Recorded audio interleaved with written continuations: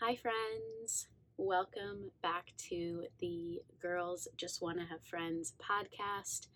I am so excited to be here as always, and so excited I remembered to say hi, friends, because I didn't on the last episode. And my sister messaged me and she was like, I miss it. And I did too. That's the reason I named this podcast Girls Just Wanna Have Friends, is because I'm always saying that to people. Hi, friends. Bye, friends. That's my friend, whatever. And so I'll never forget that again. This is my second time beginning to record this. On the last one, I was maybe, 4 minutes in, so nothing too serious. And I realized GarageBand on my computer had recorded like 2 minutes of it and then stopped. And so I just want to give a PSA, don't use GarageBand for anything because that's the second time it has screwed me over. So I'm just going to go with what I know and what I trust, and that is some random voice recording app that I found online. I just Googled like online voice recorder, and then it's the sketchy website, but it does better than GarageBand. We're boycotting that. Hi. Before we get into the podcast, if you're only listening to the audio, let me do a little check-in, a little fit check. Let me set the scene for you. Don't want you to miss out. And I love doing this, just talking about what's going on and what I'm wearing. As always, we're in the closet, sitting on the floor, covered in white fuzzy blankets, got a pillow under my butt. And this is my oasis, my little lair, very comfy in here. But the look is different. I have a very bright metallic gold bandana wrapped around long, loose, wavy curls, gold, shiny, dangly earrings, probably, 6 or 7 layered gold necklaces on top of a bright burnt orange sweater. And I would say this is the way that I look when I close my eyes and I envision my most embodied, expressive, fun, jungle Leah self. This is how I look. Only I don't do this every day because I wear workout clothes every day and I work from home, and this takes a little bit more effort. And so I'm trying to find that balance of how can I be the most aligned, expressed version of myself aesthetically, because I think the way that you look can have a lot to do with the way that you feel, but also balance that with, having to wear training clothes every day. And so I don't know, maybe I'll just wear 2 outfits every day, wear one for training and then one for not. I have a friend, Brenda, who does fashion for a living. She has a fashion podcast. It's called The Fashion Edit. Check it out. She's only a couple episodes in as well. She's gone to school for fashion. She has her own fashion line. She ran an online boutique for a while, handmade stuff. She's really good at it. She has an eye for this stuff. She's very talented. And so one day I'm going to get with her. We're going to collab on how I can embody this look, embody my inner jungle Leah, my feminine priestess, while also incorporating my lifestyle of training, of working from home. This didn't take me very long. It only took me 20 minutes. And so I'm probably being dramatic. I probably don't need advice, but I'm going to ask her anyway, just because she's the professional. All right. So let's dive in.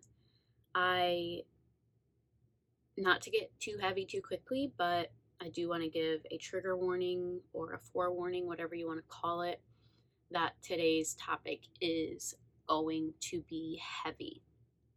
I don't know if you could tell from the title, but we're going to be talking about sex. Not in a fun way. I mean, it can be fun. Maybe we'll do a fun episode about sex one day, but for this episode, probably not. We're going to talk about assault and how to reopen yourself back up to your partner, back up to yourself, reclaim your body and your power in that space after experiencing something like that. We're only 4.5 minutes into this podcast, and I'm already bringing this up because I just want you to know that's where this is headed. And so if that's a topic that is very triggering for you, it brings up really uncomfortable emotions that you're not ready to sit with yet or ready to hear about yet, go ahead and click off. It will not hurt my feelings. There are other episodes that are more fitting, probably more fun, more lighthearted, and so it's okay if this one's not for you. That being said, this is probably uncomfortable for anyone to hear about, whether it's triggering or not. And so if you want to ride with me, if you want to hear about my experience with that topic and then hear about the advice that I give for the person that wrote in, stick around. And I think I have some really, really good stuff to say. And at the end of the day, this is why I'm here, right? I don't know why you're here. I can't say why you tuned into the podcast, but I know why I'm here and why I created this podcast is to talk about the real shit. I have my own coach, I honestly don't know what title I've given her. We do womb work together, my womb worker, women's wellness coach, helping me embody my femininity. I don't know what title to give her, but we work around that kind of stuff.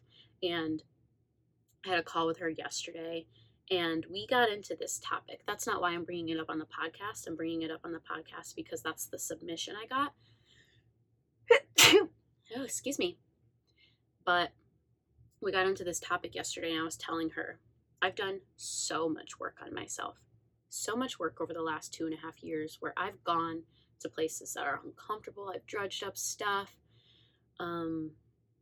my childhood things and why am I the way that I am, and learning to coexist with my partner in the most loving, authentic way, healing my triggers so that I don't bring that into my relationships, I don't bring that into my life. I've overcome eating disorder, I've overcome alcoholism, I've overcome all of these things. I've lost a lot of weight. I've gone so many places. Plant medicine has been such a huge part of my journey. Ayahuasca, mushrooms, not even the psychedelic ones, even just getting in touch with, plant medicine spirits through Hape, stuff like that. I've gone so many places the last 3.5 years that are hard, that are uncomfortable, and I've done the work. All of that being said, I've not really done the work because no matter what I do, no matter what I heal, no matter what I overcome, there's always one layer deeper, and the one layer deeper is the one I've been ignoring, and that is the way in which sex, for me, plays a role in all of this, in my wounds around sex. And so back to what I was saying, I was talking with my coach yesterday, and I was telling her, like, this is the shadow work. Like, this is the shit I've been ignoring, and there's no other option. Every time I heal, I overcome, I peel a layer back, it always leads to this, and I haven't felt ready before.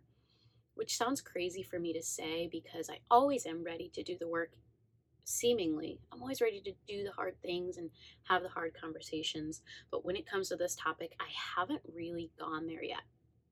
I've talked about it. I've messed around with the idea. I've written letters to the person that hurt me, and I've gone there, but I haven't gone there, if that makes sense.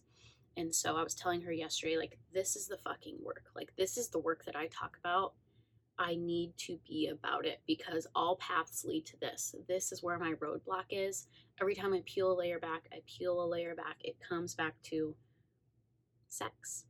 It comes back to sex. And I think it does for a lot of people.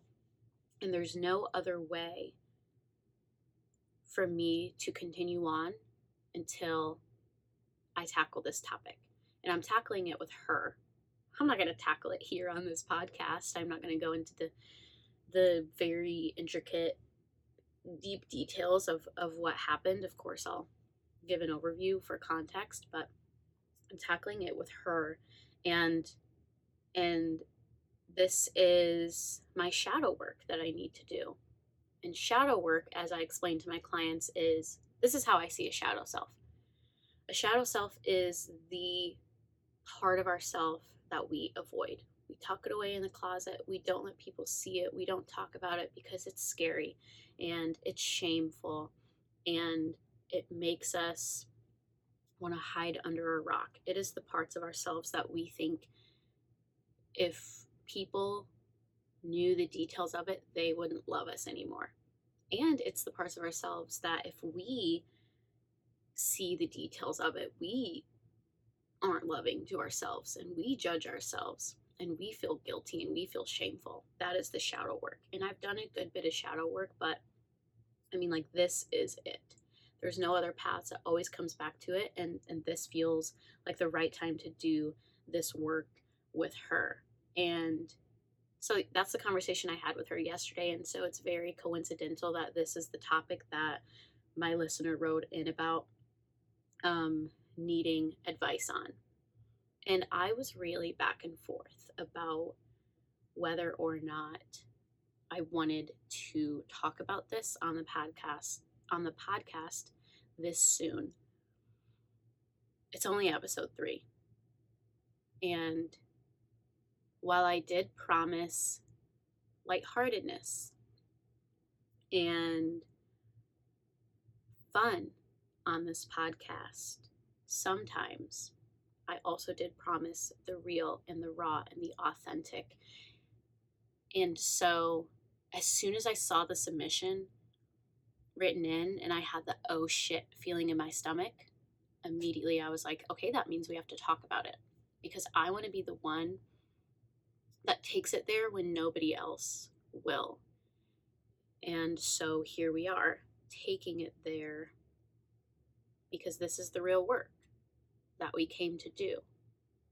And so let's get into it. Before I get into the submission, of course, I always want to give context and share my journey and how I even have a perspective, an opinion, why I have the right to say what I'm going to say.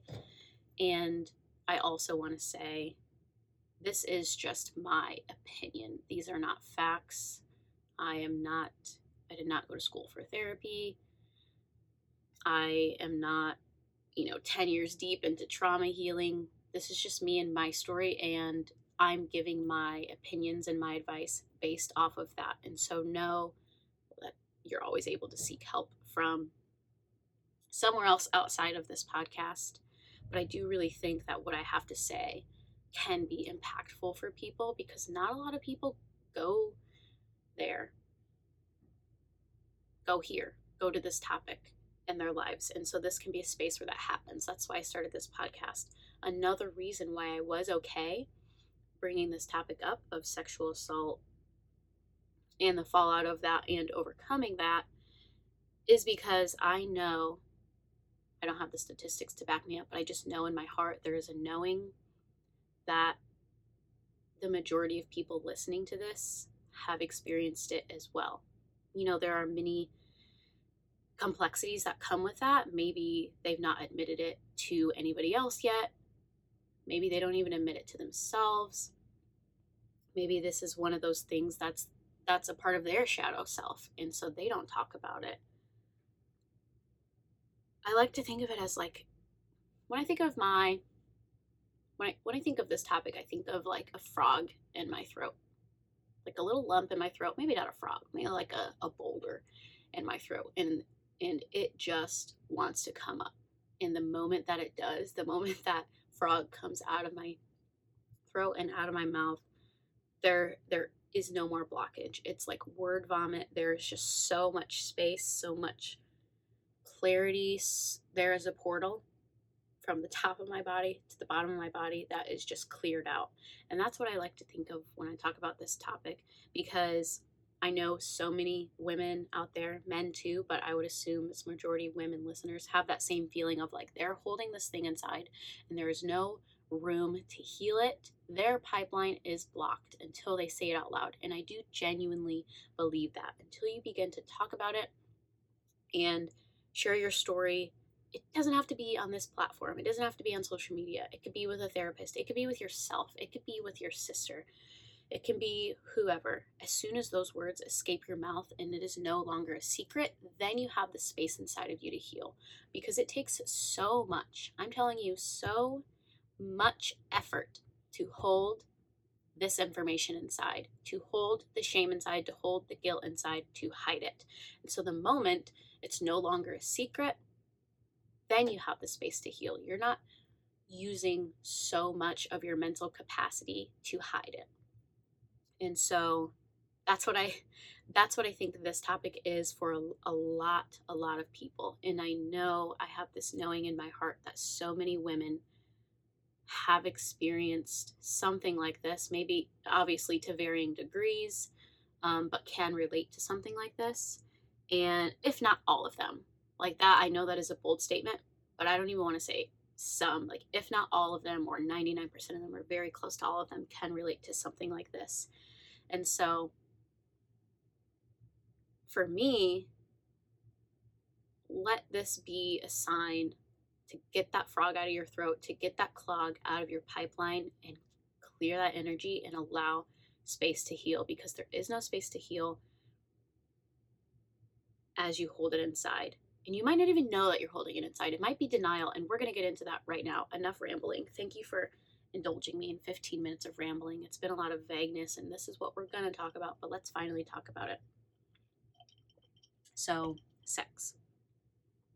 This is the role that sex has played in my life in a very dark, unhappy way. Again, want to give that disclaimer.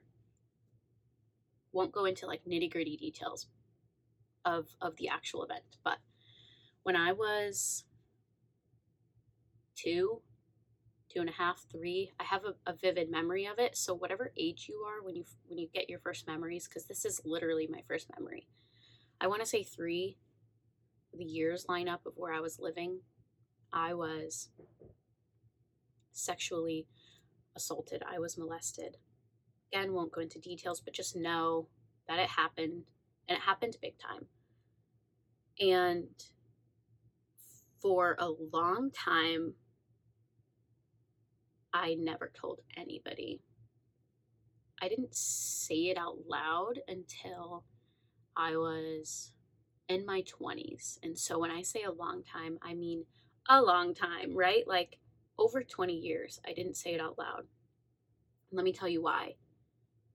It was this weird, there's so many layers to this. It's very complex, so please just bear with me. It was this weird feeling of like, did that really happen? Like I was so young as my first memory. Did that really happen? Very much questioning myself, and denial, which I kind of shared I had with my quote unquote daddy issues. I shared in the first episode too, of like, it's denial of, yes, it happened, but it didn't really have a big effect on me, so why even talk about it? Has nothing to do with the way I feel, the way I live my life, the way I show up, so who cares? I don't want to start drama by bringing this up. And so it was a combination of both of those things. Of, did that really happen? And then once I realized it did, who cares? Which is so sad to say now, but at the time I literally was like, who cares? I don't even care. And so let me explain to you why, or how I finally got confirmation that it did happen. It was a memory that I had, a vivid one. But when you're, I don't know, 10 years old, you're like, was that a dream? Am I making this up? I have a big imagination. But nobody had ever talked with me about something like that. So it was completely like I was the source of this memory. And so I got older, and I still had the memory, of course. And then he went to jail for doing it to his sister. And that was my confirmation. I was like, oh shit. It did happen. Because it happened again, someone else with the same person. And so now, like, that was my confirmation. And this weird, I want to say like portal opened when I got that confirmation of like, he did it to someone else and now he's in jail for it.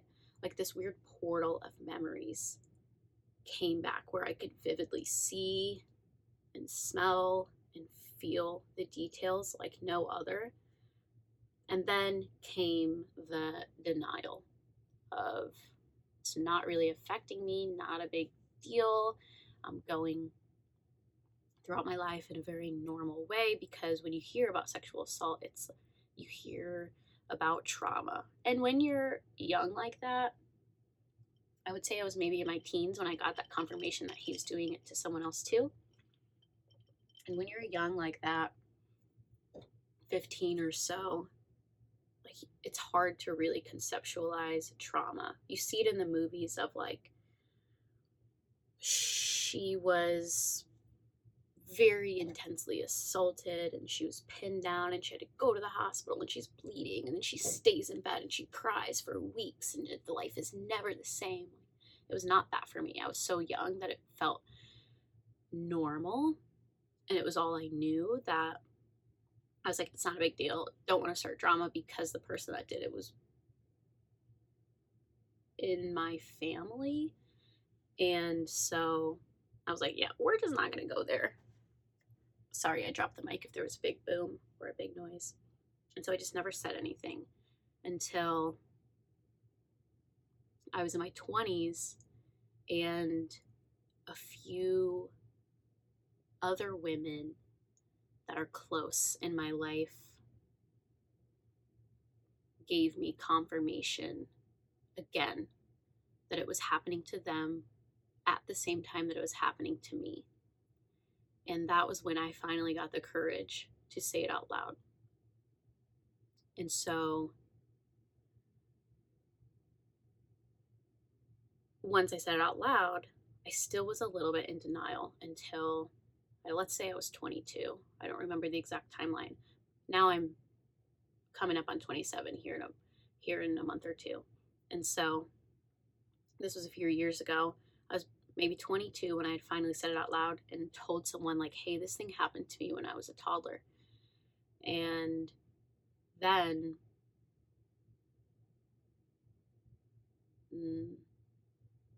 when I began to do this work on healing and on myself, did I really realize how it affected everything. And y'all, when I say everything, I mean literally everything that has unfolded in my life since the moment it happened to me as a 2.5, 3-year-old was in some way an extension of this trauma. And I was like, holy shit, this was a lot of pain and a lot of realization for me to have at once over a 1-2 year span of me beginning to dive in and do healing work on myself and do self or personal development work on myself. Every time, like I said, every time I peeled a layer back, it came back to this. Oh, this is why I feel this way. This is why I have this story. This is why I do this thing. I'm telling you, the drinking. I'm telling you, the disordered eating. I'm telling you, the body dysmorphia. I'm telling you, the sexual promiscuity throughout literally my entire life. It all came back to this thing. And I was like, fuck. And I kept ignoring it until now. No, that's a lie. I wouldn't say I was ignoring it. I was doing the work and I was healing, but not in the way that I needed to. I was healing in my brain. I was doing a lot of mindset work, but I was not healing in my body. And so that's what I'm doing now with my coach. But I was doing a lot of healing in my brain. So I've done a lot of thinking about it and a lot of releasing and a lot of mental and emotional healing, but not body energetic healing. And that's where I'm going with my coach. But now that we have that context, let's rewind again in the ways that it has shown up in my life and how I've realized that it's affected everything. We'll start from the beginning. So obviously I was exposed to sex way earlier than any human ever should. And so it was this, obviously, as it was happening to me, it was communicated to me that like, this is a secret, don't tell anybody, blah, blah, blah. And so way earlier than any human ever should. And I didn't have a choice in that, first and foremost. Obviously, that's a really important thing to emphasize, is like, I had no choice in this. I was literally a baby. And so from a very young age, I mean very young, literally 2.5 years old, like sex was a big part of my life. And I knew it was this like secret.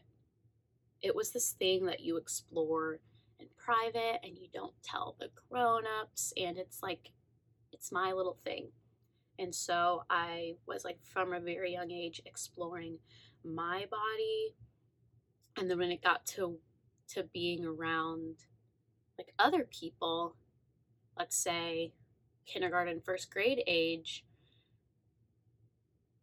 when I like learned how to read and stuff and could like search the internet and explore more because I had more independence, I would like when my parents would go to bed, dad and stepmom, so I was at their house a lot at that point in my life. I would like everyone would go to bed. I learned how to work the remote, would like put porn on on the TV. Like that's when obviously that's when cable was a big thing, like late night cable. Like found porn magazines in a family friend's house and would like explore that. Even like staying the night at my girlfriend's houses when I was like kindergarten, first grade, like we would experiment. And it was because obviously I just thought this is what people did from almost birth. That's what I was exposed to. I was like, oh, this is what people do, and it feels good and it's fine. But it was also like that inherent knowing of like, don't tell anybody. It was that weird dichotomy of like, this is what people do, but also like, it's a secret. I don't know how I conceptualized that so young, but in hindsight, that's how I handled it. And so, like, exploring with my friends, and that's a whole other thing. And then all that curiosity, all that porn, all that exploring with my friends, all that exploring with my own body. When I became a little bit older, I realized, like,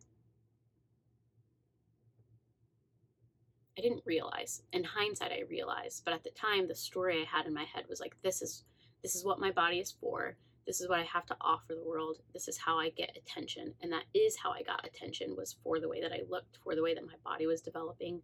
I mean, from like 14 years old, I had really large breasts and I got a lot of male attention. And so I was like, okay, from the beginning of forever, like, this is what I'm here to do. And so I'm going to do that. And so that's how I got my validation and my confirmation, was through sex. And so I lost my virginity at 13, which is so young. And I just like want to go back and give my little 13-year-old self a hug. But so I lost my virginity at 13, and I did other things before then with guys, but that was like quote unquote my virginity. And from then it was game on. Like, I literally had, because I had no choice, and when I was exposed to sex, and it had become like such a big part of my life, such a thing that I hyper focused on, like that did not stop until really 3 years ago when I began to do this work. That was how I measured my worth, was the validation that I got from it, was the attention that I got from it, this void that I was feeling. And so after I lost my virginity, like, it was game on. That was how I interacted with almost everybody, was through sex, or if it was not sex, it was through like trying to attract them to me in a sexual way.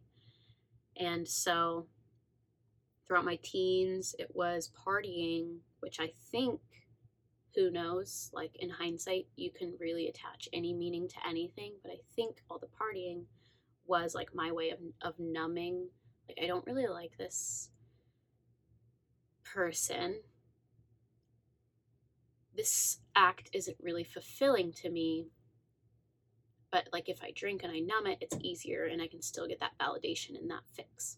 And so, like, really young, drinking a lot, like drunk sex, all of those things through my high school years, like once I lost my virginity, and then through my high school years, and then through college. And when I got into college, my social media became a big, like, I gained a big presence on social media. From within like a year, I went from like no followers to probably 10,000, because I was getting my sexual attention.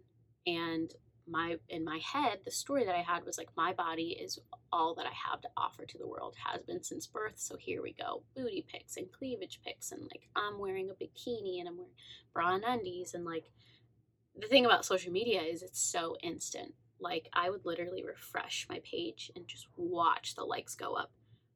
If I didn't get, this is how extreme it was, this is how much attention I was getting. If I didn't get 1,000 likes within an hour, 1,000 likes within an hour, I would delete the photo. Like that's how high that engagement was, and that fucking dopamine hit of hit. I was right. My body's the thing that gets me anywhere in life. And so at that point, obviously, there's no denying that I'd had like a lot of sexual partners through high school and through college, through all the partying and the numbing and the filling the void and the stories of how I got my worth and this is all I have to offer the world. Then I begun to do this work that I do now in healing all the stories and the conditioning that I really was like, oh shit, I have a lot of stuff to work on. And as soon as that switch hit of like, oh, this is not a good thing, then I became like a recluse, which my fiance comes in the picture then, is like he and I have like a really healthy, fun, exploratory sex life in the beginning because we don't know each other that well yet. I mean, we begin to know each other deeply pretty quickly, but just in the grand scheme of things compared to how we are now, we didn't know each other that deeply yet. And so I didn't feel that exposed. And then as we got more serious, as we got to know each other deeper, as he got to know my wounds and see me through all these things, and he could see me like the first man that ever really saw me, I became like a recluse in the sense of I've always my entire life felt like my body was all I had to offer. And so now I want to make sure that that's not what happens here. And I became guarded and I put up walls and it wasn't even conscious. It was so visceral. I almost said primal, but that doesn't feel appropriate. It was so visceral, so just subconscious, so built into my nervous system that I had no control over it. I could tell myself I'm loved, I'm safe, I trust him, he respects me, I'm not an object, but still, my body was like, nope, we are guarded because forever our body was someone else's. From the beginning of time, literally my very first memory of being on this earth, my body was someone else's. And then for over 20 years, it was someone else's and I was giving it away. And now it's mine. And anyone who tries to enter into that space, I just felt like attacked. And it was such a 180 from how I'd always been. It was very confusing. And so that's where I'm at now of like releasing that guard and working through this energy that is stuck in my nervous system because it's not there emotionally anymore. Like I said, the last 2.5, 3 years, I've done the work emotionally and I've done the work mentally to where it's healing has been done. I won't say it's not there anymore, but healing has been done. We never get rid of our demons. We just learn to live above them. And like in my brain, I'm above them. But in my body and my nervous system, it is still there. And it's like I have no control over it. And so that is the work I'm doing now, is learning to release it in my nervous system and not holding on to this guard and have these walls up of like, I explain it as like, let's see. Like I just want to have a say and I want to be in control of everything that happens with my body and it is mine and nobody else's. And so when I'm exploring things sexually, for me, it has to be in this one way, in this setting, And that is what feels safe. And anything outside of that is like alarms ringing. And so that's what I'm working through right now. I don't know what other context or what other story of this is really, or what part of the story really needs to be shared before I get into the submission that my listener wrote in for advice. But that is my story with sex, is like, it's everything. Like, sex is everything in my story. It is the root of everything. And when I say it has everything to do with my eating disorder, like, obviously having disordered eating is, at least for me, is trying to control the way that you look, trying to control your weight, trying to control how appealing you are to yourself and to other people. And so by doing that, and by trying to make my be so in control of how quote unquote attractive I am, that's how I get the attention, that's how I get the validation. That is my worth.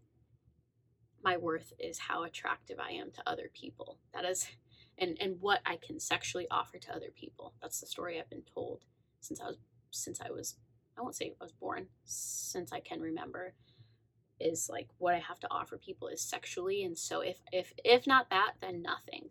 And so that's where the eating disorder came. And like I said, the drinking came, I think, with numbing my intuition. My intuition is loud. At the time, I didn't know how to listen to it, but my intuition, I now know, is loud. I know it was telling me, like, this is not it. But I would just quiet. I would just numb. And that's what the partying was for me. Was like, we're gonna numb, and we're gonna do the thing that makes us feel worthy. And yeah. And obviously this comes with like so many other things.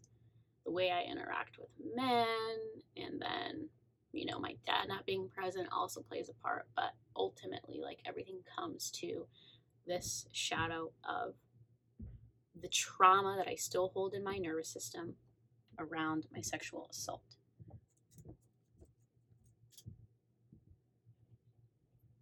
And so, let's get into the submission. I'm going to pause this really quick and make sure it was still recording because my computer screen blacked out. Oh, yep, it looks like it is. Okay, so this recording says it's on the same time as the camera, so it looks like it was still recording. And if it wasn't and I have to record this all again, I'll be really sad. So that is the work that I'm doing around all of that, and I'm in the middle of doing a lot of work around all of that. I probably will be for a long time, but here's my credentials. Along the way, I've gathered so many tools, learned so many things, had a lot of revelations, and I think I can offer some really good perspective for any other person that has experienced something like this. One other thing before I go into the next segment is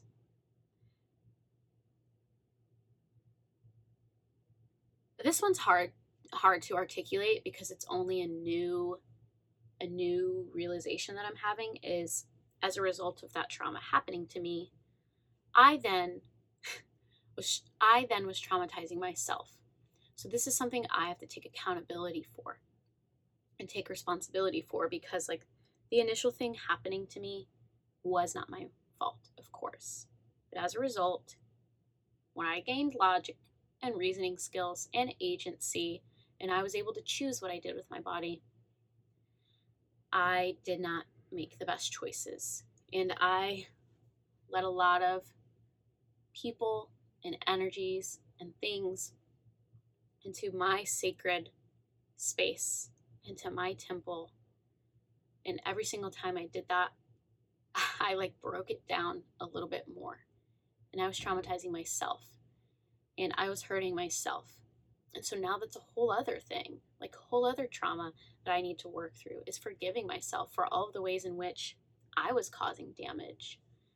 And I was allowing men that maybe didn't see me, didn't love me, didn't respect me, I was allowing them to have their way with me.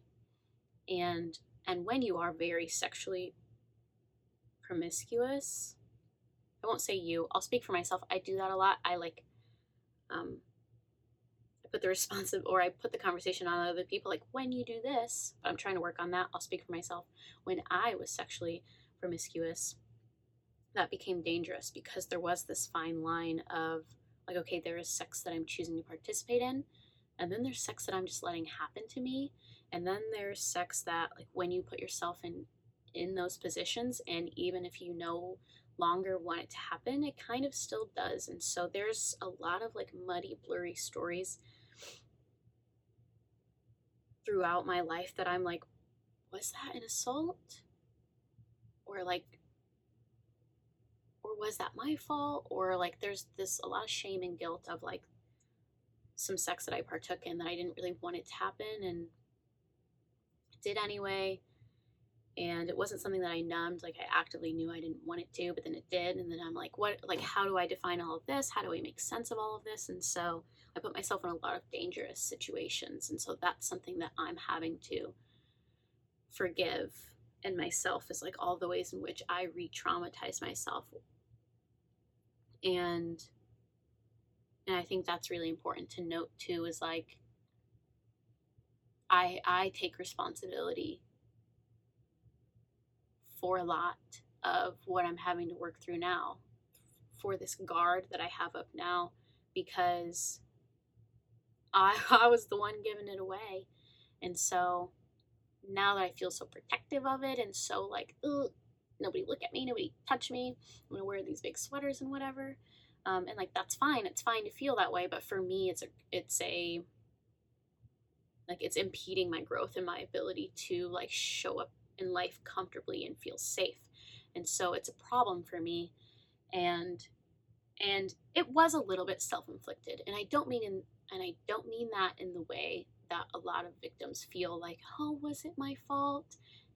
I mean that really, like, it really was self-inflicted in a way of like, I spent all of my teens and all of my early 20s violating myself and not living in integrity with myself and numbing myself and not listening to my intuition. And at the end of the day, that's my fault. And I have to forgive myself for that. And so that's something I'm working through now. Okay. Let's take a deep breath.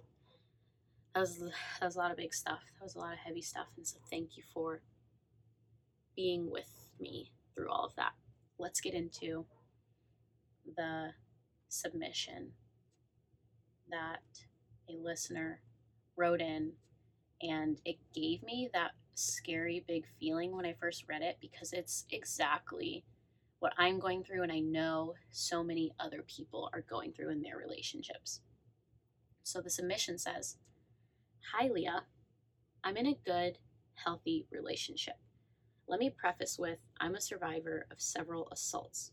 I love my partner with every ounce of my being, but sometimes there are just times where I just can't. It's not him at all. I want to be in a place where I'm 100% there, but it's hard. As a survivor yourself, do you have this issue, and how do you adapt and overcome?" Okay. I do have this issue, first and foremost, as I just explained. I do have this issue of like, I love my partner. I feel so safe, so seen, so respected. He's so gentle. Like, it is there with him 100%. So healthy, so communicative. He knows my triggers. But I still struggle with just having this guard up. And like, sometimes I feel like I'm being attacked. Even when I'm not, my nervous system just holds that memory. And so that's the first thing I want to explain, is what trauma is. And this is, I think, important for anyone with trauma on any topic, but obviously specifically for this one. Trauma is not the thing that happens to us. Trauma is the memory that is stored in our nervous system. It's this expression that got thwarted, that got stuck in there, and our nervous system hasn't quite worked it out yet. That's why there are things called triggers that cause this emotional response again, because it's stuck in there. So trauma is the living memory in your nervous system and in your body. It is not the thing that happens. Because, for example, two people can experience the same thing. One can be left with trauma and one not. And so I really want to emphasize that there are people that have experienced car accidents that like weren't traumatized by it, and then someone else could experience the same exact car accident in the same way, going the same speed with the same energy, and like are left with that fear and that anxiety and that reaction stuck in their body every time they get in a car. And so it's really important to recognize that trauma is the memory that is stored in your nervous system. It's not a conscious memory of like, oh, I'm remembering that thing that happened. Because when you remember the thing that happened, that's the trigger. That triggers the nervous system response. And so I think that's a really important distinction to make. And the reason why it's an important distinction to make is because it's hard, not impossible, but hard to work through your trauma response in your brain. And as a mindset coach, a lot of the work that I do is heady, right? We're retelling stories. We're reframing thoughts. We're getting perspective. We're doing a lot of work in our heads, in our inner narrative. But trauma is in our bodies. And so I'm learning now through, me continuously hitting roadblocks in working through this trauma is I need to shift the perspective from my mind and put it into my body, because it's all connected. And my body work is something I was neglecting for a long time, which is ironic because my body is where I feel unsafe. Like it mentally, in my head, I feel so safe in sex. But it's in my body where I don't even have a choice in the way that my body reacts sometimes. And so I think first and foremost, talking to a professional, like, I know that's such cliche advice, but I really mean it. And getting the mental and emotional side worked through as well. And so if therapy is not something you've explored before, if working with a mindset coach is not something you've explored before, a trauma and somatics course, or not course, professional is not something you've explored before, do that, because it's going to be really hard to work this trauma out of your nervous system and out of your body if every time you're thinking about the event, you're triggered and it's emotionally overwhelming and you can't even go there in conversation. And so I am really happy that I went there mentally first before I started going into my body. And so I think that could be a good way to do it, is going there mentally and getting it to a place of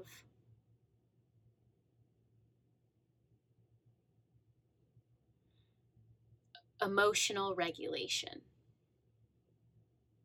where you can be emotionally regulated around the topic, where you have a sense of acceptance, where you have a sense of healing, like you have a sense of healing in your mind and you know what that means for you. And so in that sense, I just really want to emphasize, like, don't feel ashamed or like you're doing something wrong if, even though you know mentally everything's okay, like your body is still saying no, because it's so normal. I won't say normal. It's so common for us to take the approach of working on trauma mentally as opposed to going into our bodies. And so I just want to give you some validation and confirmation there that yes, I struggle with this. So do so many other people, because the way we see trauma, I think, is a little bit skewed in our society, and the way we work through trauma is a little bit skewed in our society. And so that's important. I think obviously making sure you're with someone that also is doing work on themselves, so they don't take it personally when you're feeling guarded or feeling triggered or feeling dysregulated in your nervous system, because it's very hard to work through in your relationship if your partner is not there with you. And so it's important that you have a partner that understands the work that you want to do on yourself and has done work on himself, so that maybe his ego isn't getting in the way, and in you guys possibly having to take a break in your sex life until you overcome this. Or maybe you're in the middle of sex and you have to pause and you have to communicate a trigger. Like, it's really important that you guys are on that level with each other. I think being with a partner that doesn't do this kind of work on themselves, it would be really, really hard for you to overcome this with them in the picture. So I think that's really important, is the partner that you have. And if all that is in check, like I said, then we turn our attention into our bodies.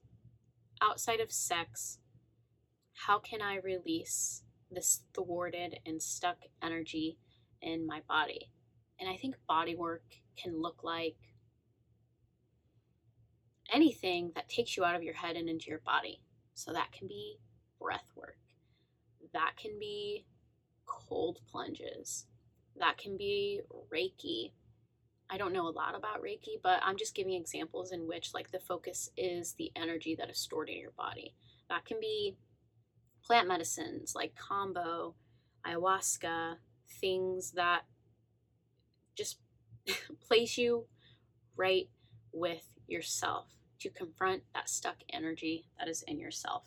And so I think those are all incredible ways to begin to regulate your nervous system. That's the goal, right? Is regulating our nervous system. If you're watching the camera, you just saw me pick my nose, sorry. The goal is regulating our nervous system, because trauma is a dysregulated nervous system. And so what does that for you? What does that for you?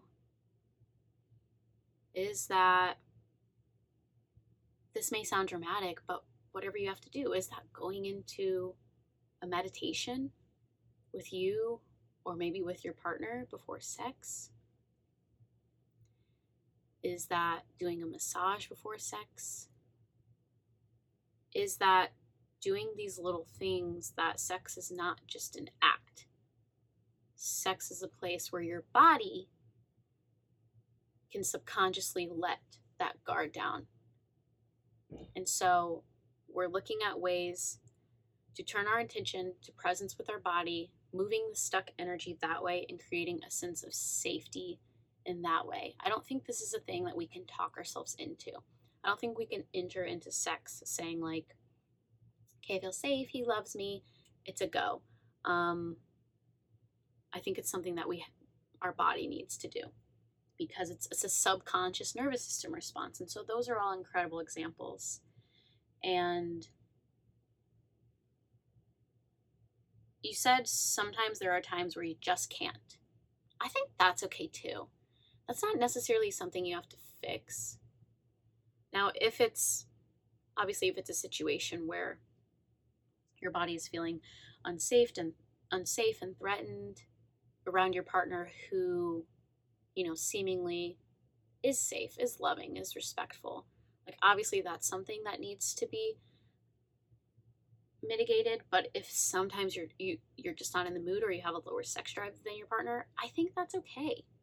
And I think that's something you can just communicate to them.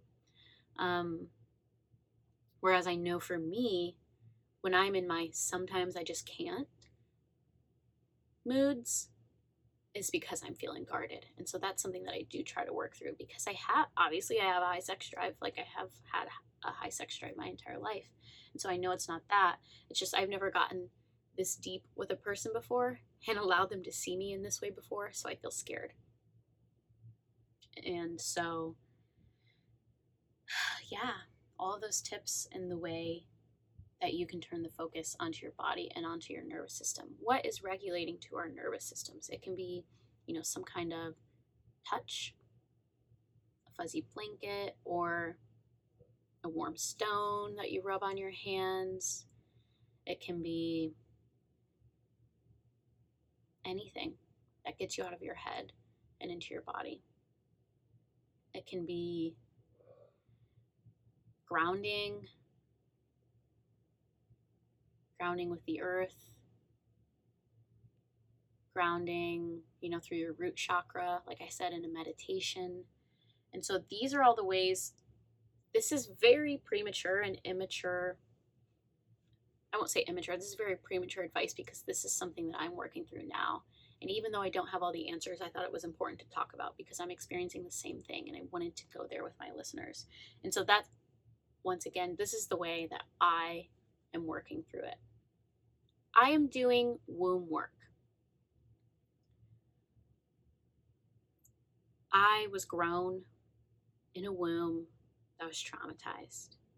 My mother was grown in a womb that was traumatized. I mean, for so many generations, I think this can be a generational thing too.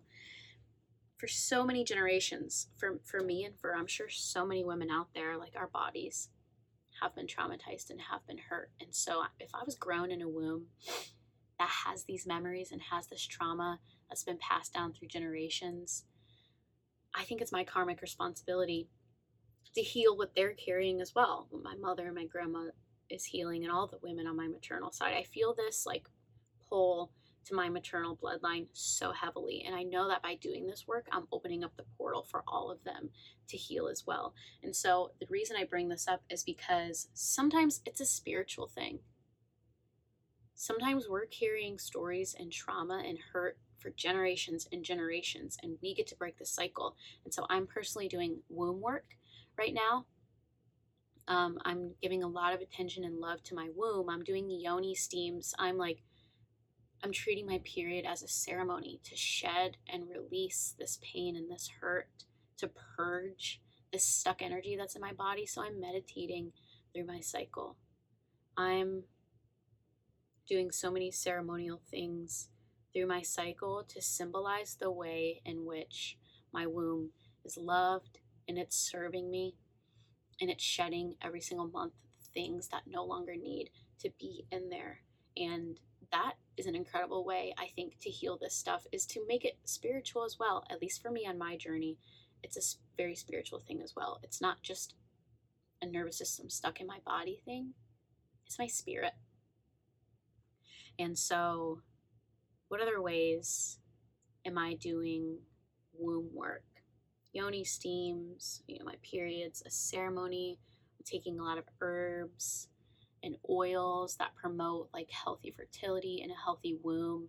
I'm talking with my womb because for a long time, forever, my periods have been really painful and I've been resentful to my womb. Obviously, like I said earlier, I was re-traumatizing it and treating it like shit, causing myself a lot of pain.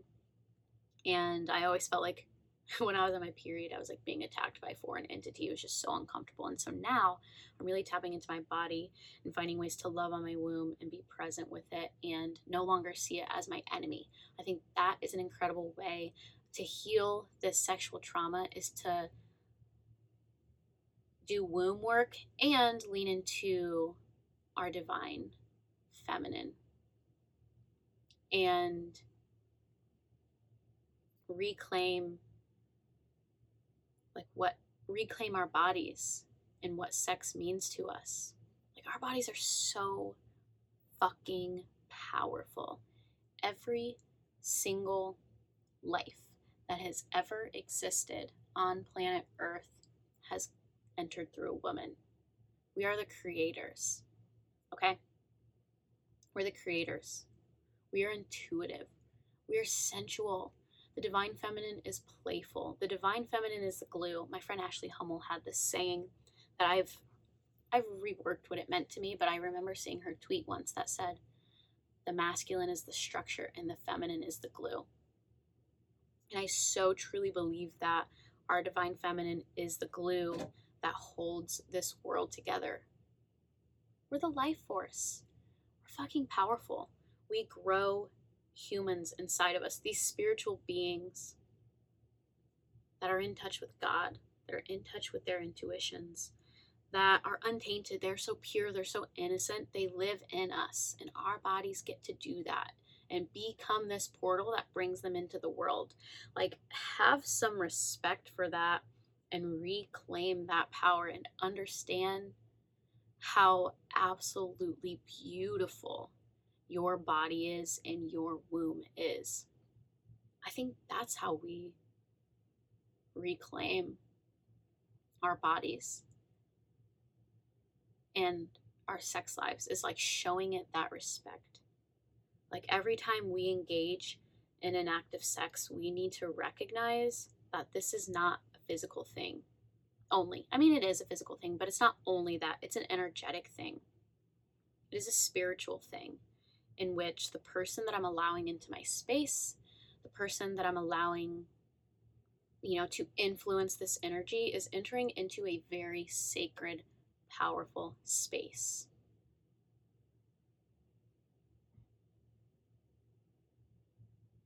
And humans are tuning forks for each other. We can very easily taint each other's energy. We can bring each other's energy up. We can bring each other's energy down. And so that's why I say it's really important to understand that this is an energetic exchange. In understanding when you enter a space like that, like sex, it needs to be with somebody that you are energetically, that you are okay with taking on their energy, because you will, even if you are unaware of it. Humans are tuning forks for each other. Both physiologically, like our nervous systems literally mirror each other. This is something you can read in a psychology book, but also spiritually. And so I think that's another way that we can reclaim our bodies and our sex lives. This person that wrote in said they're in a good, healthy relationship, so that's not really the issue. I'm just speaking to the masses here. Is like our bodies and an act of sex is not just a physical thing. And I think recognizing that and having respect for how powerful and beautiful and wonderful our bodies are is an incredible way also to begin healing the sexual trauma that's thwarted in our bodies. At least for me, the moment, and this all came up for me in ayahuasca. Like every time I sit with ayahuasca, I feel so connected to my maternal bloodline and my divine feminine, and it's just a very feminine experience for me, and I'm constantly reminded of what the divine feminine and what our bodies and what our presence contributes to the world, and the respect that it requires, the respect that it's worthy of. And doing that work has really helped me in healing my sexual trauma, because for so long I did not respect my body. For so long I was not aware of the power that it holds, and the playfulness and the sensuality and the creativity and the production that it contributed to the world. And so by doing that, I've really been able to reclaim my body for myself. And so that's another way you can see it, is like seeing your body as not just a physical body, but as a spiritual being. And womb work is where I'm doing that. Sitting with ayahuasca is where I'm doing that. But you don't, like, it doesn't have to be this. If you're not a spiritual person, if you're not, a big spiritual person, then start small. Maybe just by recognizing the ways in which your body contributes to the world and what it does for you can be a great start. And so that's also a thing I want to start coaching on. Obviously not, I don't want to start coaching on how to like heal trauma that's stuck in the body, because I'm still figuring that out, and that's something I need to do with myself. But I want to start coaching on the divine feminine, and connecting with our maternal bloodlines and womb work and spirituality and building altars and all of those things, because my homecoming program is very heady, very mental. I'm now realizing that doing this work is so much more than that. For me and my story, it's so much more than that. It's very spiritual. It's very divine. It's so much more than rewriting stories in our head. It is, our ancestors. It is God, whatever that means to you. For me, God is not the the societal norm that how most people see God. For me, God is different. And so whatever that means for you. And yeah, that's a place that I want to take my coaching soon. And really sorry if this ramble wasn't exactly the answer you were looking for, but those are just all the ways in which I'm overcoming this trauma, is moving the attention to my body, out of my head and into my body, regulating my nervous system, becoming present there, feeling safe there, feeling open there, doing womb work, and connecting with my divine feminine. Those are all of the ways in which I'm overcoming this. And then also communicating all of this with my partner so that he's right there and he doesn't feel rejected. He doesn't feel like, our sex life is lacking, because it's important, I think, to take your partner on the journey along with you. You're on your own journey and you're healing, but it's also affecting him. And so making sure you're letting him in on the process so that he's not feeling triggered himself.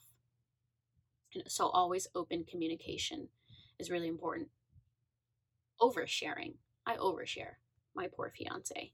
He has to, he doesn't want to hear about when I steam my yoni, but I freaking tell him anyway, because I don't want him ever to feel like the ways in which my blockages around sex are because of him. He's the one that's helping me get through it. To have a partner like him is major key in healing all of this, and having his support and being seen and loved through all of it. I don't know if, I don't even want to imagine having to go through it without him. So that's a really important piece too, is communicating with your partner everything that's going on so he doesn't internalize it, or she doesn't internalize it. I don't know who your partner is. And so I hope you were able to take some nuggets of wisdom from that. A lot of talking in circles, a lot of one way and the other, and then, this idea and that. But that's how I'm working through it. And I really appreciate anyone who has stuck with me this long into this episode of the podcast. I understand this was really heavy stuff. And I also want to give one final disclaimer, is I share my story from a place of triumph. I am fucking thriving, guys. I am triumphant. Triumphant? I don't know the word. I am triumphing over these things, and I am not held back by them. I am working through them one day at a time, one step at a time. And I want you to know, however heavy, however deep, however scary, however dark your shadow self feels, one little ray of light, one little flick of a flame overcomes an entire room of darkness. And that is all that needs to happen for you to begin your journey of shedding light and love on what you have and your shadows, and doing your shadow work. And also knowing it does take time.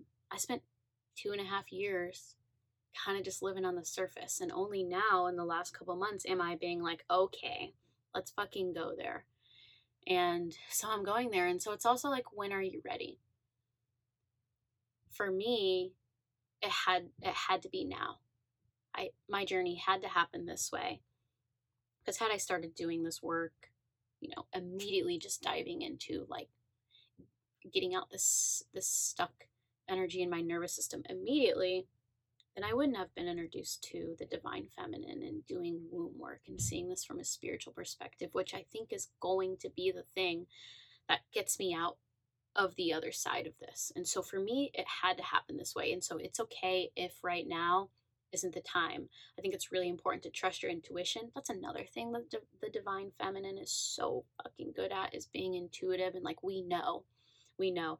And so trust your intuition, and when it is time to begin to do this work on healing your sexual trauma, we know we have all of the answers. It's right here.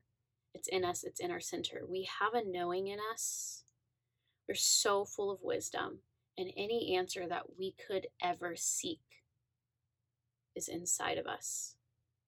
Our therapist doesn't have it. I don't have it on this podcast. Our coaches don't have it. Our teachers don't have it. Our parents don't have it. Our intuitive self has it. We are so vast, and all we have to do is tap in and trust. Trust that you know what serves you, and you have the answers. Nobody else knows. Someone could spend every second, every day of their life with you, but they still don't know because they are not experiencing your life from inside of you in the way that you are. They don't have your stream of consciousness in the way that you do. So ultimately, at the end of the day, this is my coach self speaking to anybody that writes in a submission to my podcast. Close your eyes, put one hand on your heart, one hand on your belly, take a deep breath, and say, I know what serves me, because you fucking do. You do. I know that you do. And you can trust that voice. And one day we'll get into how to differentiate, like, what is your intuition and what is fear speaking. I love that topic. But let's just leave it there. It's like, you know what needs to happen next. You just have to listen. Peel back all of the noise that the world gives us. Just listen, because you know what serves you. Your intuitive self has a deep knowing further than our little human brains and bodies could even comprehend. We are vast. And I really believe that. And I really trust that. And maybe we'll have an episode about, like a full episode about the divine feminine, because I only lightly touched on it. And that's something I do a lot of work on. Something I'm going to start doing with my clients is the divine feminine, how to embody her. And so let me know if you want a whole episode on that. This was good. This was therapeutic. And I know that was a little bit all over the place, but this isn't, like, my story around sex isn't something I articulate out loud often, or really ever. I don't know if I've ever articulated it out loud in the way that I just did. And so maybe that's why it wasn't so graceful and so smooth and flowy, but that's okay. I think the way that I said it is perfect. And so thank you, friends, for listening. And know that you can always write in to the podcast anything that you have a question about, that you want answers, that you need advice for. No topic is off limits, obviously, based on where we took it today. And so you can write into the podcast at girlsjustwannahavefriends@gmail.com. That's wanna, WANNA, not want to. A lot of people are making that mistake. girlsjustwannahavefriends@gmail.com. You can text into my text community, which do that anyway, because I'm going to be doing a lot of my newsletters and sharing free content on there outside of just submissions for the podcast. And so my text community is 317-644-3966. Write in your scenario or your question there that you want advice on. You can do my Twitter, Jungle Leah, with an extra A at the end of Leah, so Leaa. You can do my Instagram, which is jungle.leah without an extra A, so Lea, jungle.leah. And yeah, I love you guys so much. Thanks for tuning in. Appreciate you for once again holding this space for me to show up truthfully, authentically, share my story, and giving myself this little therapy session. I love you, and I will see you on the next episode.